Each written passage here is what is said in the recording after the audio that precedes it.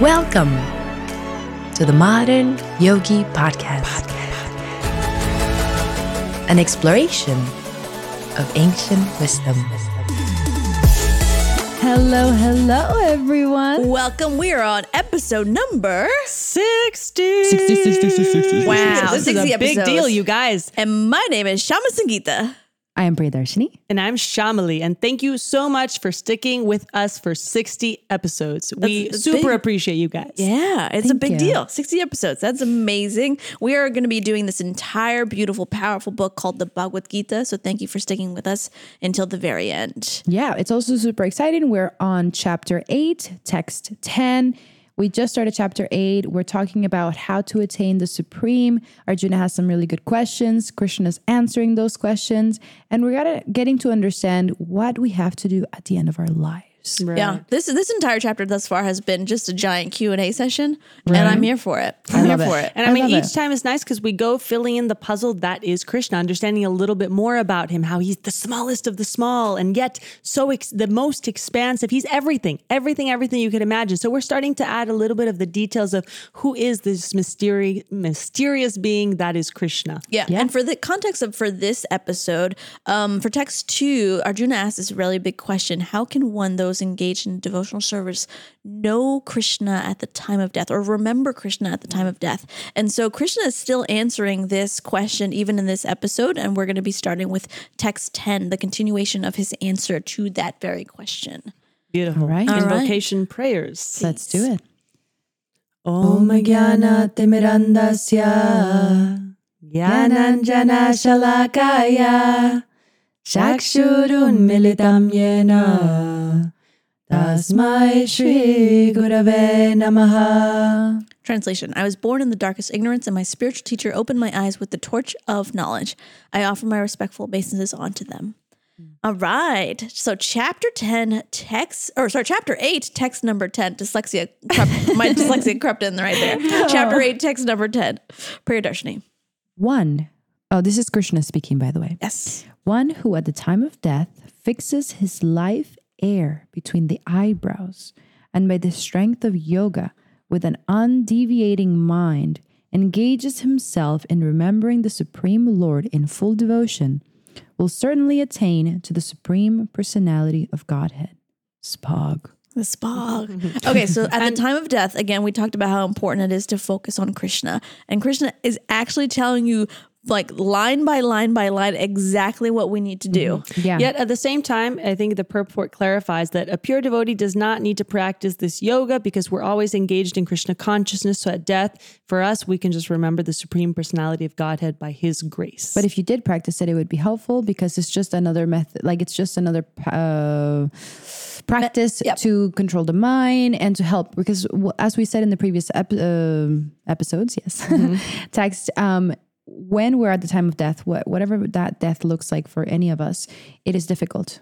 Right. It is hard to focus the mind. It is hard to forget or refocus the pains of the body into a different kind of consciousness. Right. So basically, I think Krishna is giving that alternative for yogis in general and saying the way to do it is to fix their life air between the eyebrows. Because The reason why? it basically says this practice of this type of yoga in the text is called Sat Chakra Yoga, involving practice, meditating on the 6 different chakras. So that's why, like, if you do yoga, okay, do this, but it's not absolutely necessary to attain Krishna's abode for a devotee. Right. You can practice bhakti yoga. But it still says without practice of yoga, whether it's Sat Chakra Yoga or bhakti yoga, one cannot come to the transcendental state of being at the time of death. And we can't suddenly remember the Supreme Lord at death. One must have practiced some sort of yoga system, especially, they say in the purport, the system of bhakti. Since, we've talked about it, one's mind at death is super disturbed. It's very difficult. We need to practice transcendental meditation throughout our life. Yeah, I find it very interesting that Krishna talks about focusing between the eyebrows, right? Because I used to study this chakra system. Actually, I did a whole course on like pranic healing and like learning all the chakra system. I know, it was really cool. Back in the day. It was back in the day when you were like a healer. I know. I mean, I don't know why, but I was super fascinated. But I'm always super fascinated by that kind of stuff. But was that before you got into bhakti or after? Before. Oh, interesting. So you're already like inclined to learning. 100%. I was like totally in that realm. I was like studying chakras, the power of chakras, how to clean chakras, how to like see what's wrong in a person's body just by examining like the different size of their chakras and whatnot. I used to be able to do all that stuff. It requires a lot of meditation and all that stuff, but I used to be. And so Krishna's talking about the Agya chakra right now, which is the chakra that is in between the eyes, is right? That the third eye? Yes, essentially that is like the portal to different dimensions. That is the power to like see things in the past, see things in the future. Some people who are like super evolved already have this chakra super heightened, right? And they can see like different dimensions and whatnot, right? They can see what's going to happen in the future, right? Wow. Very, very powerful, very rare quality. And a lot of people cultivate it through meditation. And sometimes they can cultivate it just by like being born and they just have those powers. What's interesting is Krishna's talking about this particular chakra. And it's very powerful chakra used for meditation, right? So Krishna is encouraging you to focus on this chakra during the time of death because that isn't the ultimate meditation, right? Ooh, can I say something kind of random? Oh, yes, absolutely. When I go to my acupuncturist, he puts a needle right there, like where it's supposed to go. And it's incredible. I don't know if you guys have experienced it, but basically I feel like there is like I'm trying to figure out how to describe it, but there's like this powerful force in my forehead right there when he puts it that I don't feel anywhere else when he puts the needles anywhere else. And then it gives this like calming effect. Wild. And then my mind is calm and it's peaceful. And so that I just think that's so cool. And probably part of why if you focus on that, then you go into a peaceful mind and therefore you can focus on Krishna. 100%. All these chakras throughout our body are so powerful, right? Like we're going to talk about the top chakra, the crown chakra, right? Which is used for like elevation, liberation, meditation. But like the forehead chakra, like all these chakras actually, if we know how to use them, like we can use them towards the service of Krishna, right? And so like that I want to do the acupuncture thing. You should. Yeah. It's really cool experience. And I do think it fits very well with this text because it's kind of like clearing the mind so that you can think of Krishna. Yes. So if it maybe by yogic meditation, you can achieve the same experience or probably better experience than my acupuncture and therefore be able to focus your mind in Krishna. And remembering Krishna. You know, when you did the whooshing motion of like what it feels like when you put the needle there, my mind just jumped to, and I'm sure I've told this story before when I was like, after breaking my back, I was in the helicopter, immense amount of pain. And I didn't know at that moment if I was going to live or die. I just knew I can't breathe, can't move my lower half of my body. Yeah. So that's when I closed my eyes and I started chanting and I felt this zoom, this absolute release, and that I just got into a very peaceful place. I wasn't consciously thinking of that point in between my eyebrows. Was it physical or like more spirit? Like, was it a physical feeling? I mean, it might have been, but in that moment, I was thinking of the spiritual side. I was kind of like trying to let everything go, or I wasn't even trying. It just kind of overcame me. So when you did that motion, I don't know, my mind just jumped to that place. And I felt like I entered a zone, let's say, or a dimension where I just kind of like, I almost saw like tendrils that were the material realm, just zoom, the tendrils kind of flying back. I don't know. It was just a feeling, you know? So I think it was a physical sensation, but that wasn't my focus. My focus was on like, okay, I might die right now. Let me just kind of really try to chant now. So I closed my eyes and everything that had been like the weight that we carry of life on our shoulders, it just zoom, let go, you know? And things that had been bothering me the day before that I was carrying, just everything, like I said, tendrils of the material realm that zoom, faded away and I just let it go. So when you did that motion, I kind of jumped back to there. So while I might have not been consciously thinking of that, it makes sense where that's kind of like the third eye is there, and that is, even if you don't practice that type of yoga, as practicing bhakti yoga practitioners, we might have similar effects, you know, of all of that. It's true. I mean, the chakras that we have in our body are super, super powerful. And I think that at the end of the day, like Prabhupada is talking about just like focusing on Krishna. And I think what's important is this line that says with an undeviating mind. And that comes back to like this fickle monkey mind that every single day that we have to deal with. But if we learn how to bring it back, how to restrain it, how to bring it back to the service of Krishna, that's how we can make our mind more and more undeviated, right? Like we're deviation essentially means it's like running out of control, right? It's like a goat that is like without a leash and it's just going around town. Our producer can do a really good goat sound. Can you do a goat sound for us? Right? It's like a goat without a leash, right? And that's like our undeviated mind. Boom, did it. She really was trying to put in the goat sound. She was trying to set him up so he can make that Nailed noise. it. He does such a good goat Good job. sound. You should do it one more time. So good. Completely irrelevant. Goat But you made it. You made it work. Bhakti, Made mic it drop. work. Stuck the landing. Yeah, stuck the landing. You know, they keep really honing in on this point about how uncomfortable death is. And I just want to really talk about this a second, because I know a few episodes ago, Priya had made a point about, you know, we hear these words and okay, we hear them. They might be like death, disease, blah, blah, blah, old age. But just let's pause for a second and really think of the weight of what that means at the time of death. And my mind can't help but go to my spiritual master, Kadamba Swami, who recently died, and I was in the room watching that. And someone with that level of surrender was such an example to watch, because he had stage 4 cancer. He was essentially being eaten alive on the inside, talking about bodily discomforts here. And he didn't want to take a single ounce of painkiller, not even like Advil, to disturb his consciousness. So he was being eaten alive on the inside, yet to the very end, he stayed so focused on Krishna that I might have mentioned 30 minutes before he passed away, he rolled onto his back on the bed and stretched his arms, and he was smiling, but so blissfully that on that level of pain, most people wouldn't be smiling. A doctor had inspected him before he passed and said, it is like the amount of pain that he has is like a level 9 or 10 out of 10, like humanly impossible that he is not taking any painkillers. And he like bowed to Kadamba Maharaj, the doctor, because he said, I can't believe what you are doing right now. So I think of him when I think of this verse, that achieving that level of focus on Krishna, on your goal, he was already there. He was in the other realm, but not be disturbed by the bodily discomforts, to me shows that he practiced it throughout his entire life. Yeah. You know, because most of us, when we reach that time of death, we're afraid, we're in pain. A lot of us will be taking stuff for the pain. We'll be in all sorts of different conditions, mentally, physically. I will take all the drugs for the pain, 100%. But it's true. Like what's great about your spiritual master is like he was. The verse says an undeviated mind, right? Yeah. So like with everything that's going on with his body, he was like being able to make sure that his mind doesn't deviate, right? Right. And like we talked previously about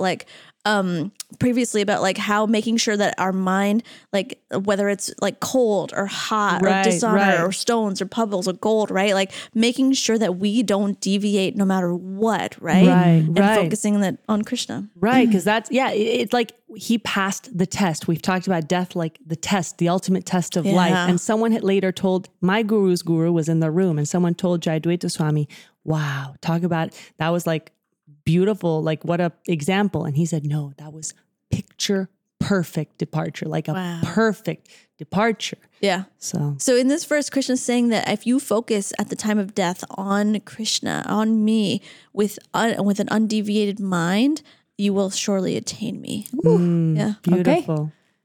I love that. I feel like it's very specific, very clear. It's like a really easy, not easy, very clear instruction. It's very difficult, but very clear. They're very clear. Yeah. Okay, text 11. All right, text 11. Persons who are learned in the Vedas, who utter Omkara, and who are great sages in the renounced order, enter into Brahman. Desiring such perfection, one practices celibacy. I shall now briefly explain to you this process by which one may attain salvation. Interesting. So here, to kind of frame it, we had given different definitions of Brahman. So in the purport, it says, basically here, Krishna is explaining the impersonal Brahman into which the renounced order of sages enter. So that's, as Bhakti Yoga practitioners, that's not our final destination, but some paths, that is their end goal, to go into the impersonal Brahman. Got it. So Krishna's saying people who study the Vedas, they say like Om, right? They say the syllable Om. They are great sages in the renounced order, and enter into Brahman. Okay. Right. Okay. And a little further down in the purport to add more context. So they're saying at the moment, such a brahmachari or an unmarried celibate, life is not all that easy to do for us because Prabhupada says the social construction of the world nowadays has changed so much that he writes, there is no possibility of one's practicing celibacy from the beginning of student life. He's very realistic with our current predicament. So basically saying, therefore, and we've talked about this personality, Lord Chaitanya has announced that according to scriptural injunctions, for this age of Kali, we've said time and time again that this age, there's no better process of realizing the supreme except for the chanting of the holy name. Or he writes, Hare Krishna, Hare Krishna, Krishna Krishna, Hare Hare, Hare Rama, Rama Rama, Hare Hare. Wow. Okay. And then, so desiring such perfection, one practices celibacy, which you talked about, Shamali. And now Krishna will explain to us the process by which one may attain salvation. Oh, do tell me that, Wow. Krishna, please. I'm at the edge of my seat. This is great. Anything else on this text? No. All right. Yeah. All right. Yeah. Text number 12, Shamali. The yogic situation is that of detachment from all sensual engagements, closing all the doors of the senses and fixing the mind on the heart and the life air at the top of the head, one establishes himself in yoga. Ooh. So Interesting. Is this path particularly like the meditative path for yogis Yeah, here or they... sages? Because it does seem like, right, with this and the previous text, Krishna's describing different ways that aren't necessarily our path of bhakti yoga, but it does add some context. The purport says, to practice yoga as suggested here, one first has to close the doors to all sense enjoyment. This practice is called pratyahara, or withdrawing the senses from the sense objects. And I like how they say here, the sense organs for acquiring knowledge, they frame that nicely, are the eyes, ears, nose, tongue, and touch. So they, instead of saying those are just our senses, there are the organs meant for acquiring knowledge, and they should be fully controlled and not allowed to engage in different distracting things and sense gratification. So, but yeah, this isn't necessarily our path of bhakti. So I'm not, I guess it's not practical in this age. Yeah, exactly. So I think this is kind of like for sages and things like that. And, you know, you can try it, but like it's easier to go with the bhakti yoga. Yeah. Right. And what's right. interesting is like, I want to talk about the chakra element again, right? Because Krishna is talking about different chakras, right? And he talks about for these sages and whatnot, closing all the doors of the senses, fixing one's mind on the heart and in the top of the head, right? Which is known as the crown chakra. That is the chakra known for liberation, right? If you can meditate on there, that is your like a teacher once introduced it to me as like the thread that goes from the top of your crown chakra goes to the lotus feet of Krishna, actually, right? So that's that beautiful. it connects you right through. That's the part of the body that we connect to, actually. That's so The sweet. crown chakra. Very nice. All right. Anything else before we go to check text 13? Let's do it. yeah, text 13. Is that Who's that? me? Like a brain fog entered all of us. I think that's me. Priya. Oh Okay. my gosh. Wow. After being situated in this yoga practice and vibrating the sacred syllable Om, the supreme combination of letters, if one thinks of the Supreme Personality of Godhead and quits his body, he will certainly reach the spiritual planets.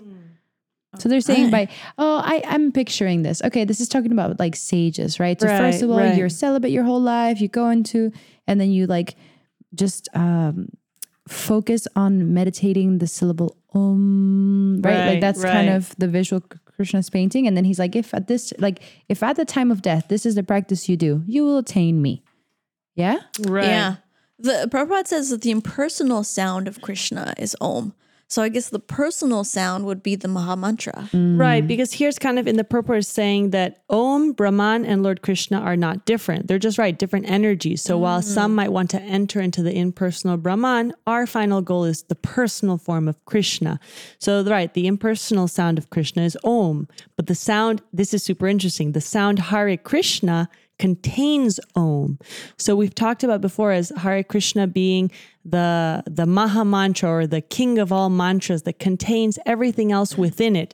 Now, I don't hear necessarily Om I was within literally Hare thinking, Krishna. I was like, Hare Om Om Krishna. I'm trying to figure But it maybe out. like what? Let's brainstorm a second. Maybe why they say it contains it is like in the meaning, right? Yeah. Because in the literal sound, Yeah, because I it's the don't name see of that. Krishna. So Omkar is the name of Krishna, right? Right, Yes. right. And so in the same way, it's Krishna's in there, Rama's in there. You know, Right. so Exactly. So all the meaning, all the personalities we're invoking, glorifying, asking to be servants of, they're contained It's in this included. Maha mantra, the king of all Yeah. mantras. So they say, right, if one quits his body at the end of life chanting Hare Krishna, then he'll certainly reach one of the spiritual planets according to the mode of his practice. So Yeah. right, there's different planets, different modes of practice. The devotees of Krishna enter the Krishna planet, Goloka Vrindavan. But for the personalist, there are also innumerable other planets known as Vaikuntha planets in the spiritual sky where the impersonalists remain in the Brahma Jyoti. So I think we can, what does that mean isn't for that- a second? Let's unpack it. Where the Vaikuntha planets are in the spiritual sky, where the impersonalist remains in the Brahma Jyoti. So right, that's still not the topmost abode of Krishna in his personal form in Goloka Vrindavan. That's a lot to unpack right there.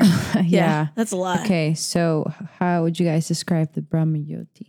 Brahma Jyoti is kind of like so say Krishna is the sun, Brahma Jyoti is the rays of the sun. Oh, I like that. Right? Yeah, yeah, yeah. It's like the effulgence? effulgence off of Krishna, right? So- But you have to remember that it's not Krishna himself. Right, I just looked it up in the glossary. Brahma Jyoti, the spiritual effulgence emanating from the transcendental body of Lord Krishna and illuminating the spiritual It's world. exactly what. The rays, Exactly. the rays Nice. of Very Krishna. nice. Nailed Yeah. it. Very nice. Hey, So basically, hey. what I understand from this is those that worship an impersonal version of Krishna. You know how we've talked about this before? How like if you are a devout follower of Jesus, devout Right. follower of Allah, You might go to the Buddha, Jesus who planet might or be- the- you might go to a heavenly planet Right. for the devout, so that you can enjoy the fruits of your labor in this life. But it's karmic anyways, and then you eventually come back. So it seems to me like in this sense, we're talking about the impersonalists because of what their practices are. They go to the Brahma Jyoti with the effulgence that they're kind of worshiping in a sense, and then they stay there until I guess they come back and try again. Yeah. Yeah. That's the gist of what I'm. Yeah, if you're a devotee of understanding. Krishna, at the time of death, you go to Krishna. But if you are worshiping a different form or an impersonal form, you go to that effulgence. Well, a different form might be different, right? Because they have the innumerable other planets in Vaikuntha, or as Priya said, heavenly planets, where you're in the spiritual sky and you go to maybe that abode, or depending on who you were worshiping. But then on the different realm, you have the impersonal side, right? Like someone who worshipped a personal form wouldn't go to the impersonal Brahma Jyoti, no? Yeah, yeah. Everyone goes into what they're into, The category. right? So, like, you Right. love Shiva, you will go to a planet Right. Shiva of Loka. Shiva, Shiva Loka, and then you spend, let's say, 100 years there because that's what the rewards that you reaped for Right. your service, and then you fascinating. go back to the material world, and then Take you another human life. take another human form. life so you can find Krishna. Yeah. That's so fascinating. exactly. Wow. You know what? There's so many different types of destinations that you could go to after death. I know, Right. Wild. It almost feels like why is it just Krishna? You know, like all these people are like, well, if I am a devout Shiva disciple, if I'm a devout Christian, like Jesus disciple, like why don't I stay there forever? You know? Yeah. I mean, I don't know. Because the answer is because they, according to the Gita, are not supreme, right? And everything there is temporary. So you'll have to come back down to figure out a way to get back to Krishna. And as we've said, if you do have love and devotion for your particular deity that you're worshiping, Krishna, okay, gives you the way to worship that particular He makes your demigod faith or strong, that path. He makes your faith strong and he'll encourage you. And then, you'll find your way. Yeah. You'll find your way, man. It's like it's a big game, actually. You know Yeah. what I mean? Yeah. Like, it's like, hey, you could try this, right? It's like choose Right. your own ending, right? But Right. your ending has consequences and you have to figure out what the purpose of the game is. Right. And those who merge into the Brahma Jyoti, I want to say something about that quickly, because those are the impersonalists who basically don't see Krishna in his personal form. So oftentimes I've heard this before that like, I don't know, since they're merging essentially into an energy, like a bright light, once you get there, it's not like in the spiritual world where there's all this variety, all this dynamic, entertaining pastimes. It's a bright light. You're floating essentially in this bright light. And in my mind, I thought of, I know this amazing woman. She's an energy healer, and I don't know if I don't think she entered the Brahma Jyoti, but she describes in one of her like meditations, she felt that she entered this space of this like white, pure, calming light. And she's like, and you know what I felt after some time? And I was like, what?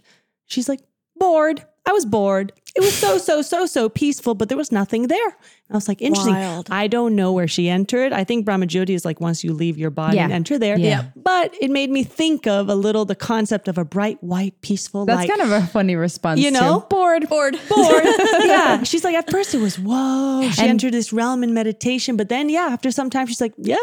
Okay. And the cool thing is, if we practice bhakti yoga and we go to Krishna, it's never boring. Yeah. Krishna is so fun. It's a whole right. it's Is he Krishna constantly, land. don't they say, He's a hoot and a half. it's constantly ever fresh, they say, right? Ever new. It's always exciting. That's cool. I mean, do you guys know anything in this material world that's always exciting no matter how many times you do it? Ketamine. No, I'm joking. Oh my We were God. just talking to a Kid-friendly podcast. We were talking to a ketamine specialist before this, and that's why ketamine's on my mind. But no, I don't know anything that is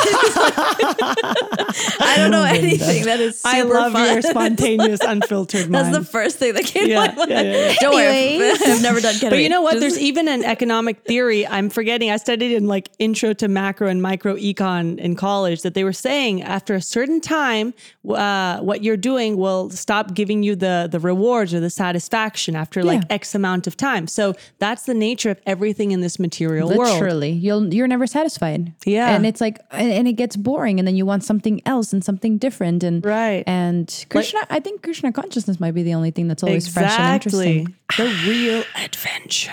Yeah. All right, text number 14. Shama Sangita.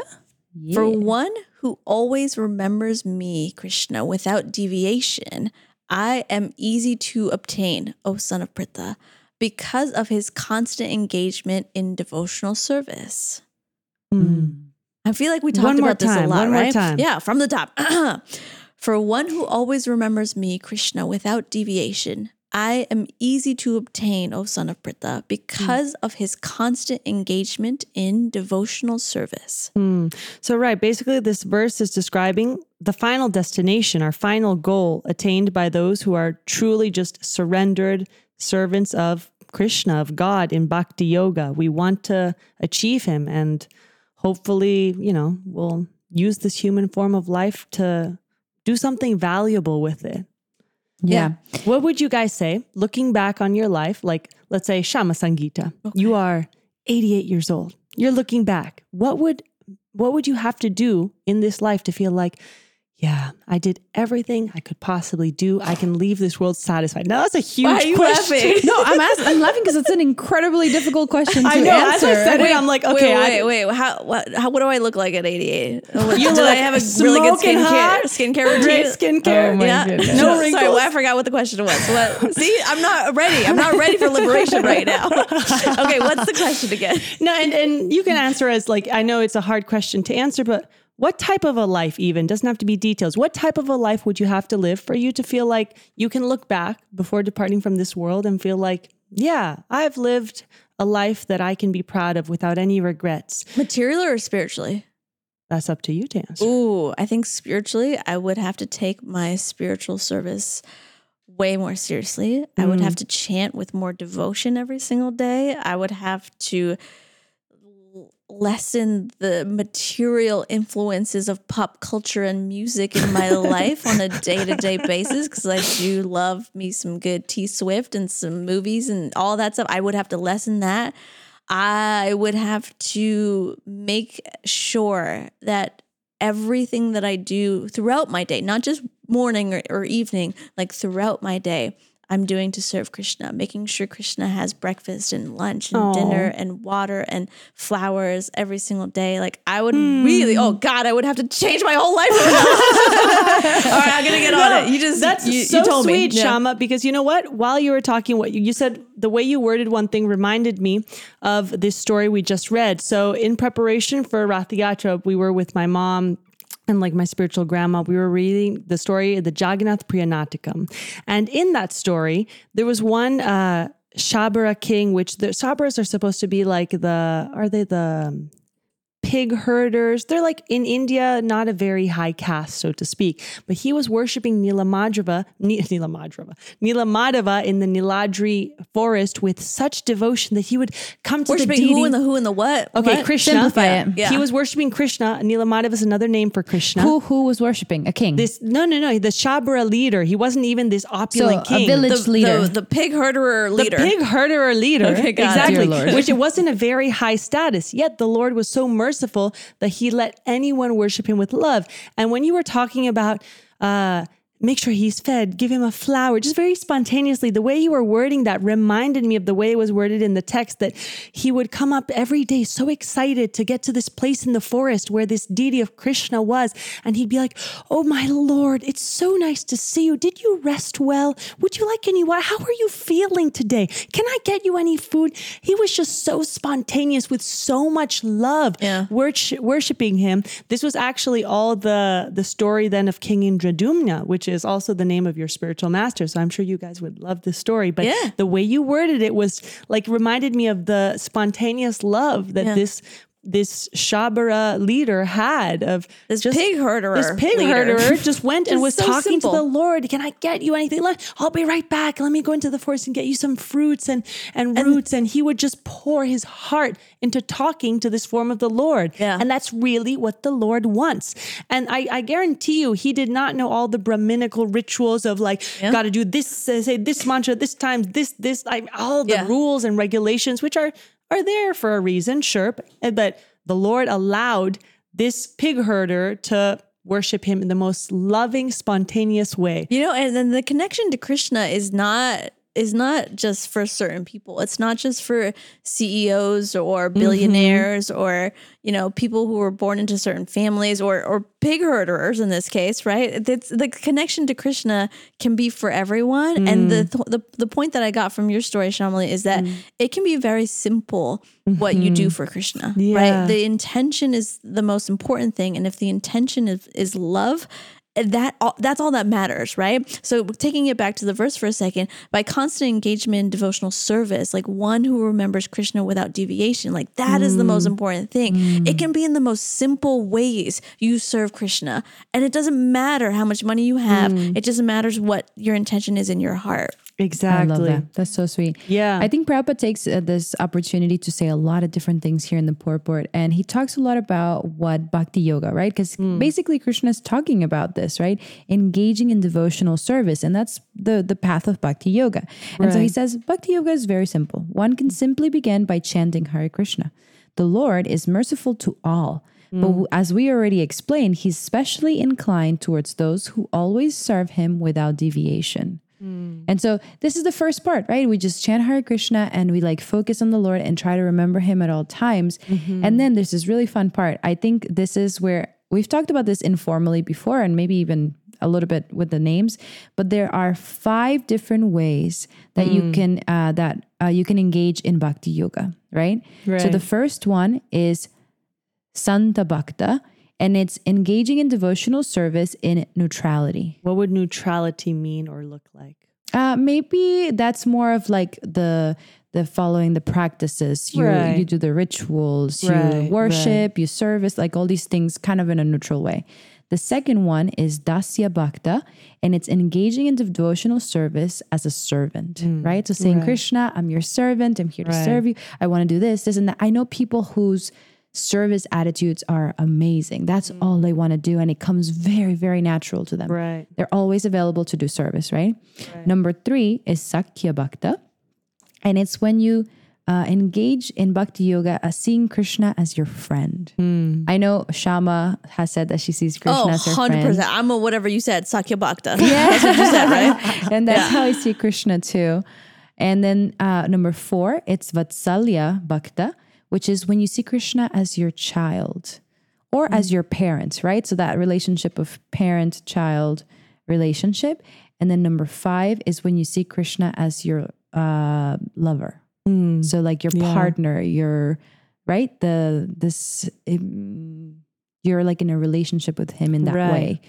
I like that you, go ahead. Go ahead. I like that you broke it down because we've talked about it before, but it's always a nice reminder of there is so much variety in bhakti. It's not just love God, have a relationship with God. Okay, who is God? And then furthermore, we can have so many different types and forms of relationship with Krishna, you know? Yeah. And they say you get to such an elevated state that at one point your true eternal spiritual identity starts being revealed and you start having an affinity more towards one of these different ways, you know? And it's fun to feel, fun's not the right word. It's beautiful to feel more attracted to one of these. There was a teacher that at one point said, you feel Krishna as the lover? Wrong. You're just saying that now because you're either a woman or a man, or you feel him as a friend. Wrong. Because he was kind of saying, not wrong, but saying don't get ahead of yourself. You're just right now maybe gravitating towards one of them because of your material body.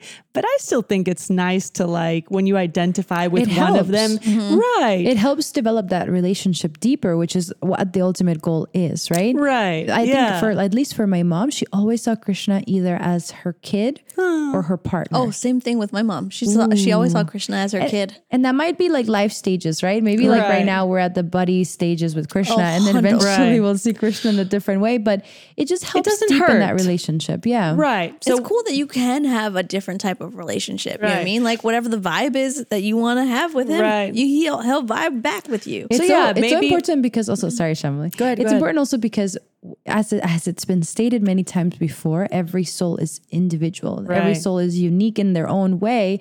And therefore we seek and are attracted to different ways of having a relationship with Krishna. Right. So, and it is a point that you said okay, maybe when you're a mom, you might feel like he's your child. Maybe now that we're young, we feel he's our friend or our lover. But beyond all that, there really is a point in the path where you have an eternal position that you are one of these in the spiritual realm with him. And the higher and higher you go and deeper you go into this path, it'll be unveiled to you, you know? But that's at a very, very high stage. So till then, we can all just enjoy what we connect with. Until then, just chant the Maha Mantra. Just chant Hare Krishna. Yeah. Right. And I like how it says the Lord gives such a devotee sufficient intelligence so that ultimately the devotee can attain him in his spiritual kingdom. So that again highlights he gives us the intelligence. It's not that we with our own mind, intellect, and capacities can understand him intellectually, philosophically. If I study enough, my mind will get it. No, he gives us the knowledge and the understanding. It's by mercy. So I really liked that. All right. Anything else? Yes, one last thing. One last thing. Not all right says the idea of constantly being engaged in devotional service and the idea of practicing bhakti yoga is so that we can always think of Krishna with devotion, no matter what time or place. But furthermore, is so that no matter where you are, you can create an atmosphere of being in a holy place where Krishna is there. So it doesn't matter if you are driving or if you are in your house or if you're at the temple, Krishna's there and you hold a place for him because you're always thinking. Right. Or if you're pig herding. It doesn't matter where you are. Or if you're at a goat factory, or sorry, not factory. I'm sorry, a goat farm. I meant farm. What would that sound like? I don't know what that would sound like.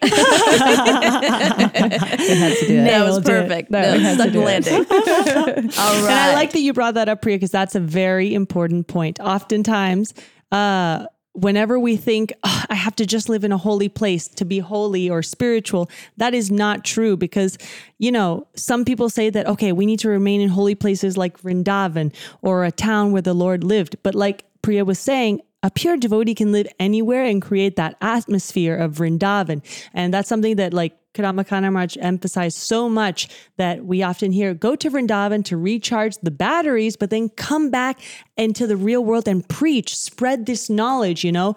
Don't try to just, staying in Vrindavan is almost for your own self to I don't know, I want to stay in this little spiritual bubble. But beyond that, okay, stay in the bubble for a little, like touch the home base, recharge the battery, then go out and do something with it. And take it with you, because Vrindavan is not about just the place. It's about creating that sentiment within yourself, creating that environment so that you're so strong that you can create a spiritual place anywhere you go. Exactly. Yeah, because it was with what you're saying here, the next line, Sri Advaita told Lord Chaitanya, wherever you are, O Lord, there is Vrindavan. Ja. So I love that. Beautiful. I think that's a wonderful way to wrap that up. Yes. And so in the next episode, we will be on chapter 8, text number 15. And you know what's one sentence that's a really pretty way to wrap Yes, go crazy.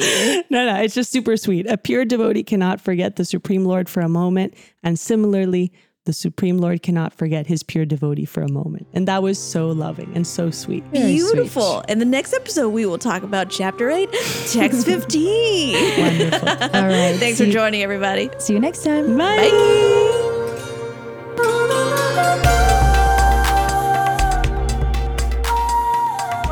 Hello, beautiful souls. If you like what you're hearing, please follow us on Instagram at Modern Yogi Podcast. And if you love what you're hearing, please make sure to share a link to our podcast at Modern Yogi Podcast with all your friends, families, and long-lost cousins. And if you have any questions at all, send us a DM on Instagram at Modern Yogi Podcast, and we'll be sure to get back to you. Thank you for listening to The Modern Yogi.